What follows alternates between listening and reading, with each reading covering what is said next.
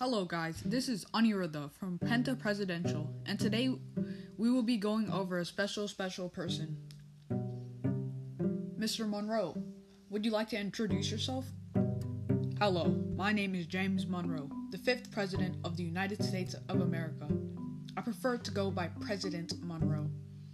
Okay, President Monroe it is. Wait, you're leaving? Well, he's a busy man. He got a casket to be in. Well, while James Monroe isn't here, let's talk about him. See, James Monroe you may know him from a lot of things. You may know him from being a hero at the Battle of Trenton, or a law apprentice for Thomas Jefferson, or even initially opposing the Constitution. But I think we can unanimously agree that he is most popular for being our beloved 5th President of the United States of America, as he said himself. A thing I like about Monroe was the Monroe Doctrine. It's a complete game changer. Although disregarded by Europe at first, it was the real deal. For those of you who don't know about it, it's basically a law that proclaimed the United States protector of the Western Hemisphere by preventing Europe from colonizing.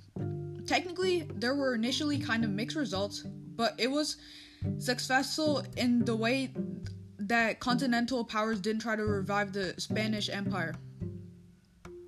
Another great part of the doctrine was that U.S. pledged to avoid involvement in the political affairs of Europe in return for the European colonies to not interfere with them.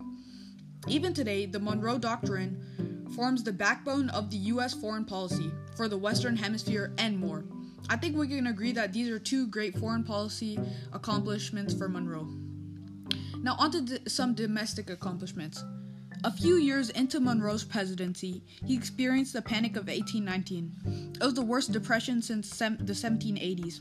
Monroe stood steadily by the fact that the power to change economic policies is relying on the states and national bank. He also added that the depression was natural and the economy will rebound, which he was ultimately right. Man, call this guy a genie because he can predict the future. Another significant thing in his domestic policy was the era of good feelings. During Monroe's presidency, political party fights and violence was at an all-time low. Nationalism was at an all-time high.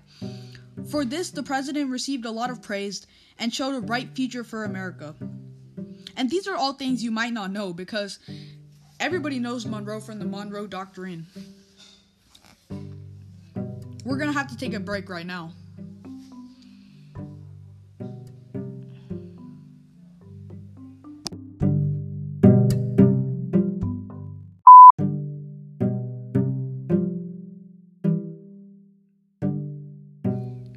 We are back from our break.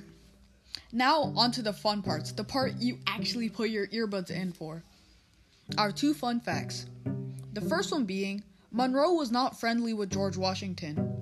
This may come as a surprise, but if you don't remember or know, Washington sent Monroe to France as an ambassador, but soon after he criticized Jay's Treaty, Washington fired him, which is obviously an unfair reason.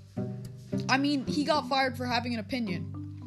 Another very interesting, saddening, depressing, heartbreaking, and many other named fact is that Monroe was the 3rd founding father to die on the 4th of July, which is super weird, because the odds of that happening are slim to none, and the fact that 4th of July is the Declaration of Independence is insane. And another thing that's pretty insane was he was just alive at the beginning of this podcast.